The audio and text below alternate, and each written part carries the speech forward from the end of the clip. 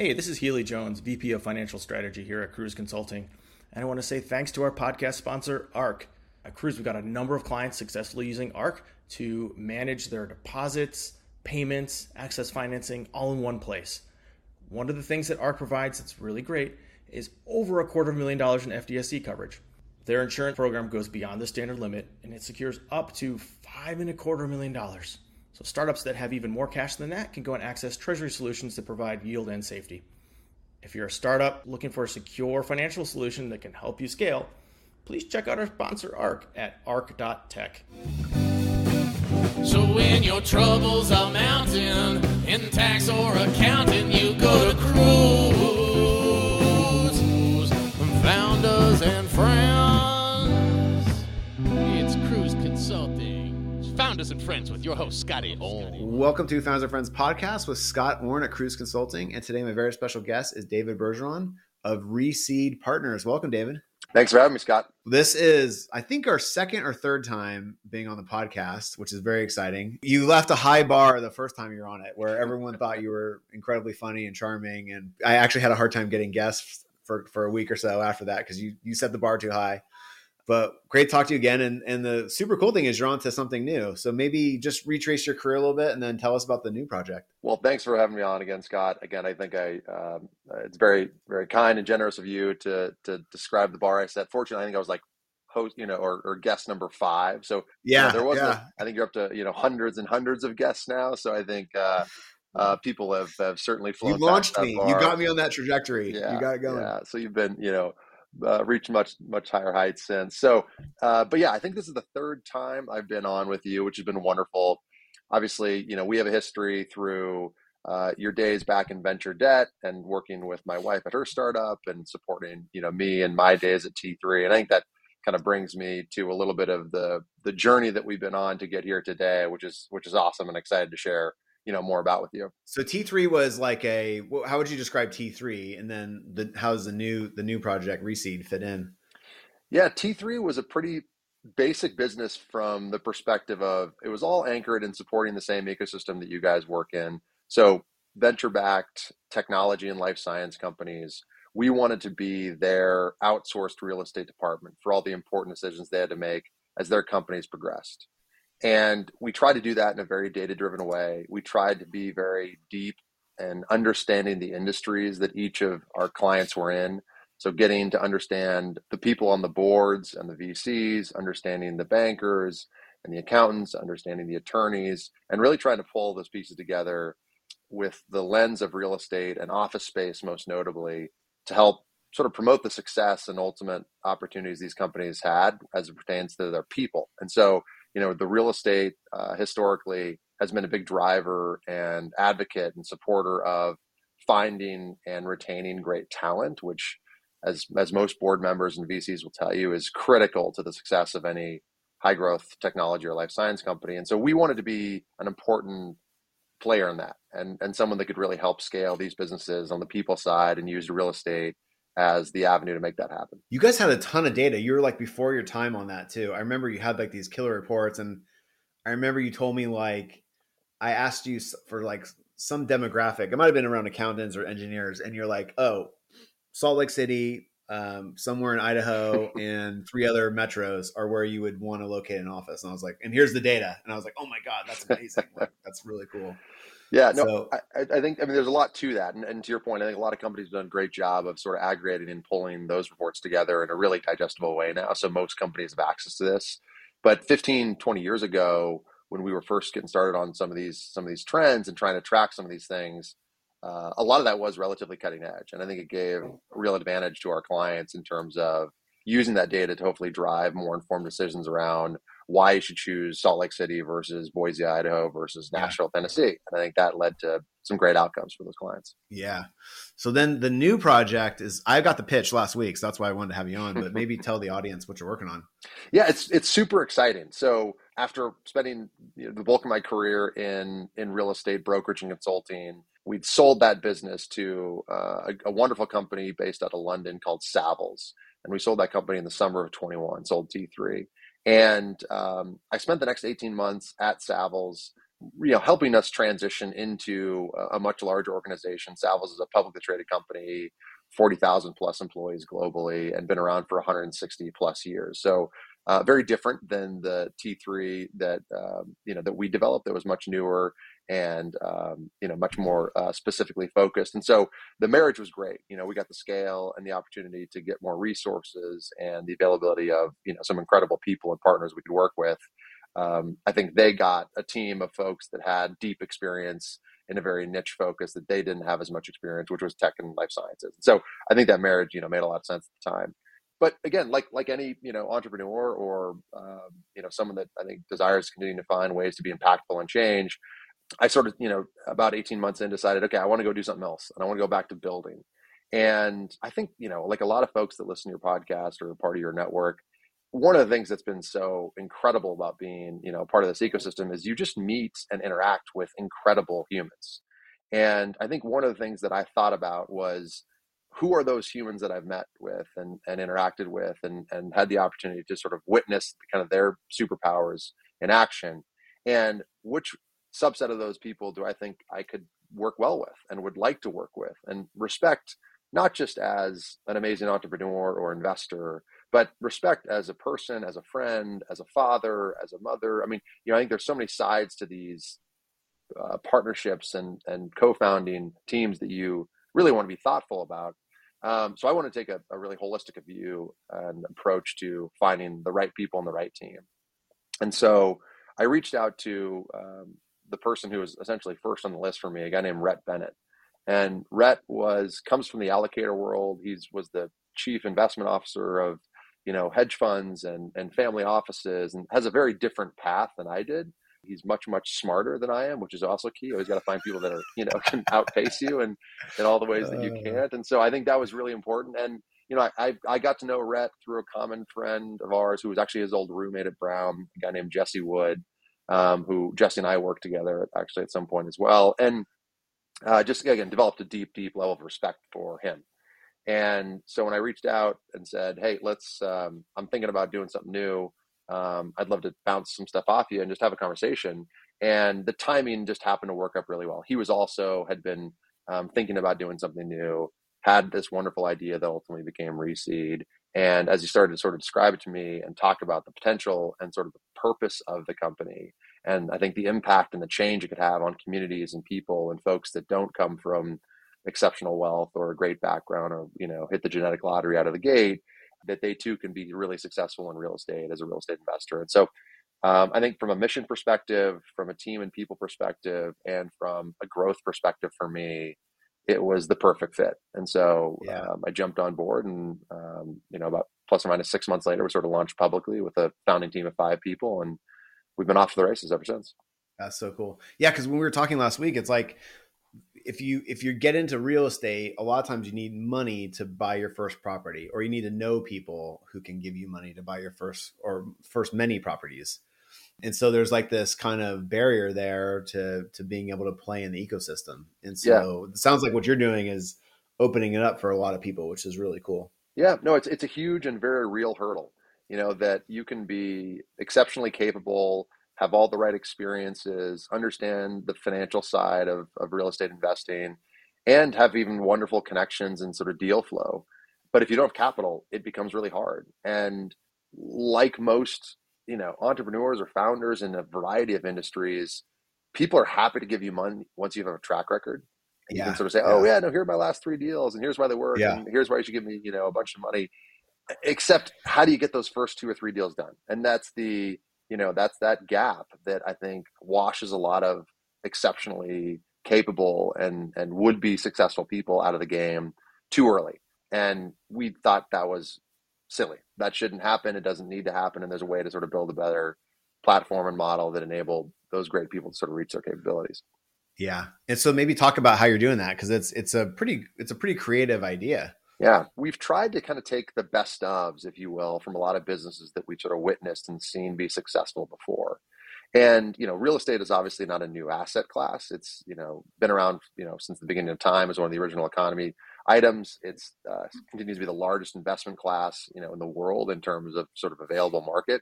And what we sort of saw was we could take and learn from a combination of businesses. The first being, I think, Y Combinator. Obviously, something that you and I are very familiar with. Exceptionally successful. Paul Graham and the crew did, a wonderful job building, a generational changing type of company that's produced, some of the biggest, baddest tech companies around.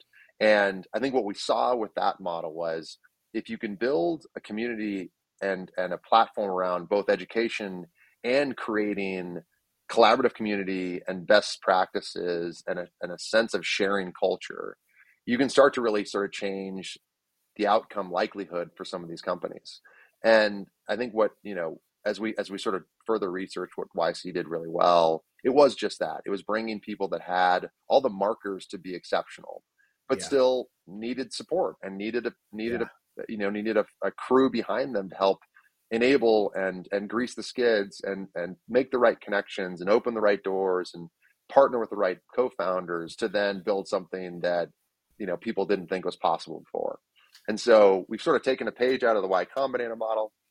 We've taken also a page out of Vista Equities has done a wonderful job of finding ways to centralize a lot of the things that may not be as mission critical to top line revenue or building businesses. But if you can sort of pull and centralize and consolidate a lot of the components of businesses and then standardize those, use scale to get better pricing, use, the ability to, of a team that's doing it, rinse and repeat it over and over again, not to dissimilar to your guys' business. You guys are excellent at what you do because you have so many at bat. We're the same way. Yeah. We're totally the same way. And works. Free those folks up to do the things that they're exceptional at, and not the things that are sort of mundane and take up time from the things that really add value to the business. And so we sort of pulled a page from that side and then tried to apply this to, a world in which we think the best returns are possible relative to real estate investing, which is not the big public REITs. And really, when you get to the private equity world, the standard private equity world, there's a lot of fees, obviously, that happen there, some great returns there. But I think from our perspective, we found the most opportunity in the sub-institutional space. And so for us to sort of apply, what we've described to the sub-institutional category, and for us, we define that as a $5 to $20 or $25 million type of asset, across the country. And we're starting domestically. We have plans eventually to go internationally, and think this model, has a lot of legs to it over time. So the mechanics are like you find the next super bright real estate investor, and then you kind of coach them up. And are they submitting like funding requests to you, or how do you? It's kind of a syndication model, right? Yeah. So what we did is we after we sort of formulated the business model and got the team to sort of like map out what we want to do and the order of operations sort of get there. We then had one of our partners and co-founders who's critical to sort of what we built, a guy named Moses Kagan. Moses put out a tweet. And this is, there's a lot of negativity and challenges with social media. This is one of the very positives and bright spots, I think, of the power and reach of social media. So Moses, just a quick backstory on him. He spent, almost a decade curating and leading the conversation on Twitter about what it takes to be a great real estate operator or real estate investor in a very public forum. And as a very brilliant person himself and someone who comes from a family and a background of education, he just loves to share. And this became part of his ethos and talking about the good, the bad, the ugly, the really hard stuff, the simple things, the little things that people overlook. And I think like really started to develop a deep following and a real sense of empathy with a lot of folks out there around the way he thought about real estate investing. And so he sort of put this out there that, hey, if you've been following me or have ever wanted to work with me, like now's your chance. Here's this new company I'm launching called ReSeed, and here's what we're going to be doing. We're accepting applications for operators to work with us. So please put your information here, subscribe, and we can, kind of process you through accordingly. And so great story there is we launched this thing on, I believe it was April 4th.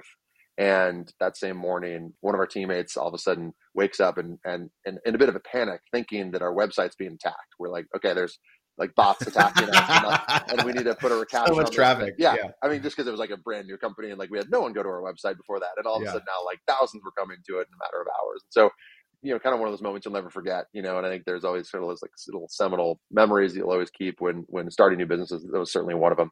But what that was is exactly as you described.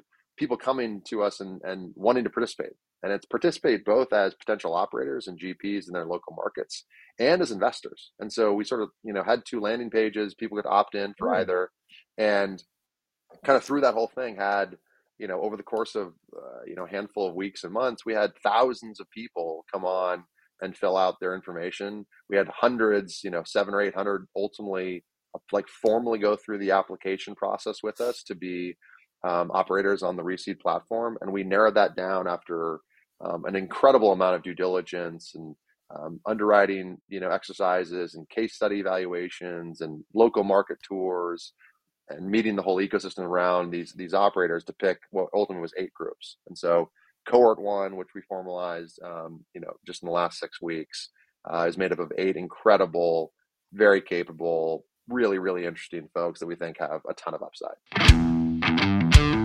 Hey there, this is the VP of Financial Strategy at Cruise, jumping in to thank our sponsor of this podcast, Arc. At Cruise, we have a number of clients who are successfully using Arc's fintech tools to store deposits, manage payments, get financing, earn yield, all in one place. But another thing that's important about Arc is that they have a heightened security and safety feature. Because they partner with globally recognized banks, they're able to offer an FDIC coverage over $250,000. In fact, they offer up to $5,250,000 in FDIC coverage.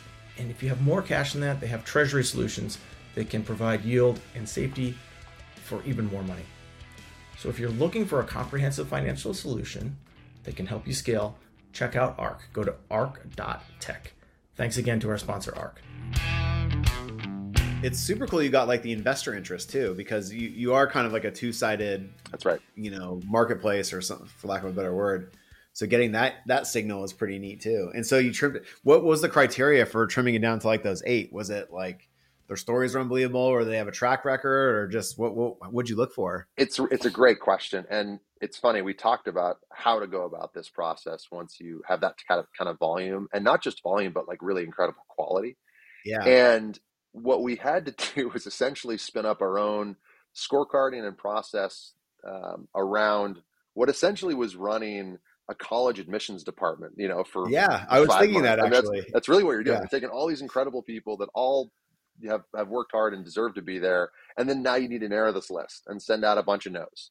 And I think our acceptance rate ended up being, just over 1%, right? So it was a really, really high bar. Hard, and there were, really. incredible people that will be very successful, and we would have loved to have had a part of ReSeed Cohort 1, but, again, we wanted to stay kind of committed to our size and not, overextend ourselves as a team. And so it was all the things that you would think about evaluating when it's, background and experience, it's, sort of what your strategy is and how you think about your market.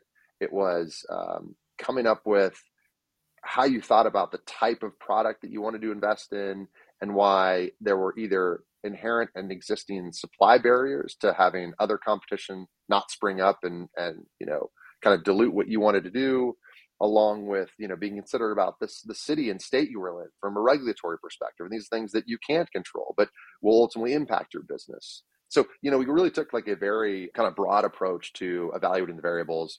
We decided pretty early on that while there were a bunch of cities that made sense to be in over time, which we will be in, I think, as we have, many cohorts after this.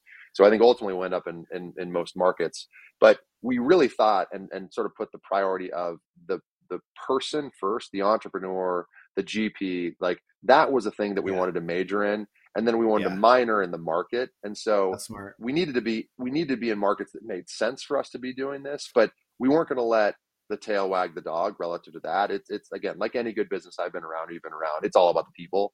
And if you can get the right people in markets that, have upside and capacity to do what we want to do in that market, that's a home run fit for us, and so that's a little bit of kind of how we went about, because their local expertise is probably going to provide most of the alpha or the value, right? Because it'll probably, how many deals can they do a year? Like a couple deals a year? Or I think it's hard to say. I think some of these folks will prove us to be wrong in some of the assumptions around 2 or 3 deals a year. Some will do, someone will end up doing 7, and they'll all be amazing deals. I'm like, man, like the floodgates have opened this market.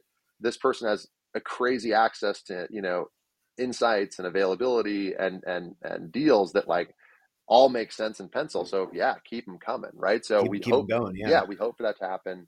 But you're right. I mean, I think that, if you kind of think about it from a logical perspective, doing a couple, 2 or 3 deals a year, particularly to get started, I think is we definitely view as a huge success for any of them. Yeah. Now, do you have like, to borrow the Y Combinator analogy, like demo day, or how do you do this? That's the whole process builds up to demo day, and it's a forcing function. Are you going to do something like that? Cause I would love to go. I'd love to be like, oh my gosh, the Raleigh Durham person, what a great two buildings they just presented, and like, it seems like there could be a lot of energy around that. I think you're absolutely right. And so we I guess to answer the question, we have like a mini version of that. And I'll sort of describe what that is. And then I think down the road, I could see this, continue to iterate and change and be something more like you described. But what we did is we ended up having our launch week. And so after we had selected all the operators, finalized all the legal docs, we brought everyone together for an entire week. This was, at late summer. And we all flew into Boulder, and we spent a bunch of time, accomplishing a few things. One was just like getting to know each other, right? I mean, back to like, so much of business, and particularly real estate, it's so personal, and, developing, rapport and trust and understanding of, strengths and weaknesses, and, what gets person motivated, and what, brings, consternation or fear, and all these things I think were going to be really important to have a great partnership. So we wanted to really develop that connection with the team and with the cohort members, with each other. We thought that was going to be really important too. So that was kind of number one. Number two was to talk about and make sure everyone understood really what we were looking for. And by we, I mean ReSeed's investors are going to be looking for.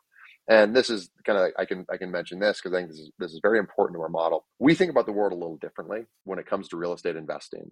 Most traditional real estate private equity companies, which have done a great job of producing really big returns for a long time, are taking the bulk of their money from non-taxable investors, right? So endowments, institutions, what have you. And when you're doing that, the return profile and the conversation around what makes a good investment becomes a very IRR focused type of conversation. And what Moses has talked about for years, and what Rhett's always subscribed to, having run a big family office, and what all of us want to, I think, believe that we can have in our own lives, is this sense of long-term ownership. And if you look at the 50 wealthiest families in America, it's not by chance that they never sell real estate. Like, they buy and they hold it forever. And and there's got to be something to that. Like, if it was really fruitful and advantageous to be selling this stuff all the time, like, you have to imagine they would, but they're not.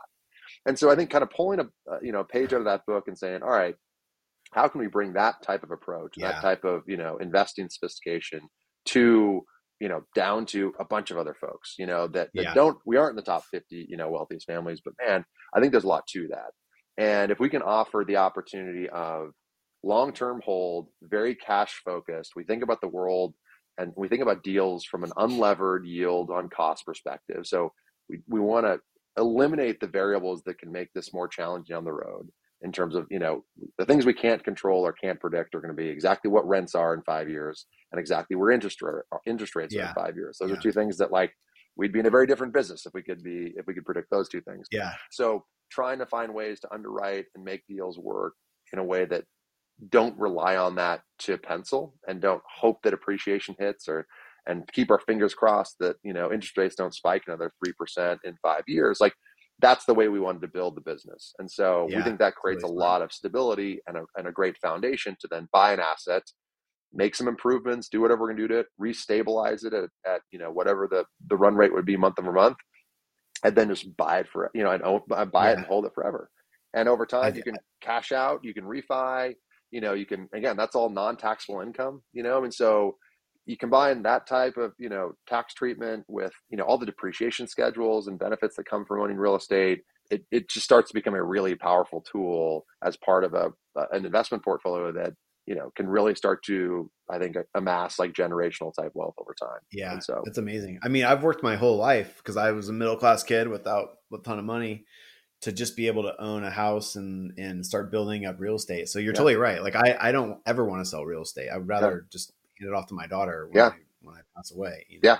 I think that is the way to think about it. I think that's the right way to think about it. So that's we're going to try and build that. Yeah, that's really cool. Well, this is awesome. You built something cool. I love the Y Combinator analogy too, because I can really visualize that and count me in for demo day when you get there. Nice. I love that. And maybe just everyone like give them the website and tell them how they can work with you or reach out. And maybe you're starting to already go for class number 2. I don't know. Maybe you're starting to take applications. Yeah, no, that's that. So all of the above. So, we still are accepting applications for cohort number 2. We are targeting that to launch, or kind of start running that process the first half of next year. So we don't have a formal close date on that yet, but there's a ton of great people, a lot of excitement, and just, again, there's lots of learnings that we have from running through this now once, like we're going to be better and more efficient and, and faster. And so I think there's a lot of good things that continue to happen, kind of post first cohort, which we're excited about too.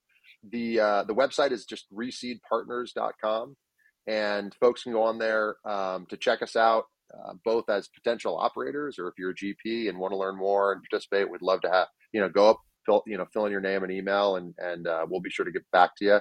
And then also, I think the second side of this is, we're going to be fundraising, and we're going to be running a syndicate process for investors to participate in these deals that these GPs that I'm talking about are going to go identify in their local markets. And, if having exposure to long-term, like hyper cash focused type of real estate in that sub-institutional category, which again, historically has the best return profile in real estate. If that's of interest to folks, go on, fill out your name and email address, and we'll put you in the system and make sure to reach out to you and have you as a part of our syndicate. And so I think to have the ability to offer this, hopefully to folks, in a way that gives them exposure to this, which is, again, I think hard to build on your own. It's hard to find local operators in diverse markets doing some institutional that you have a rapport with and will actually take your money. I mean, so these are all, barriers on both sides, both for the operators. Plus there's like a quality review level with you and your partners above that, which I really like. It's the Paul Graham, Jessica Livingston thing. That's right. That's right. There. It's really, really good. Yeah. Every deal they underwrite as the operator, and then we also underwrite at ReSeed. Like it's got, just another set of eyes to make sure, all the variables are spot on and we feel really good about it. So, I think what's, our hope is it creates a ton of optionality for investors. And so if you fast forward 5 years from now and we've had 7, 8, 9, 10 cohorts, and we've got, 75 or 100 of these folks, in market in a variety of locations, all scouring for different asset classes. Right now, we're starting this first cohort. It's all multifamily, but we'll eventually do things like industrial and medical office and self-storage. And you can imagine like us sort of having this entire platform and sort of world that gives people the opportunity to participate in a variety of assets in a variety of markets with a variety of operators. And I think that's something that doesn't exist today. It's a really good idea. I love it. Dave, thanks for coming on. Really appreciate it. And take care and give my best to your wife too. Tell her I said hi. I will, Scott. It was great seeing you. Great to connect. And we'll chat soon again. All right, buddy. Take care. Goodbye. So when your troubles are mounting in tax or accounting, you go to Cruise. Founders and friends. It's Cruise Consulting. Founders and friends with your host, Scotty O.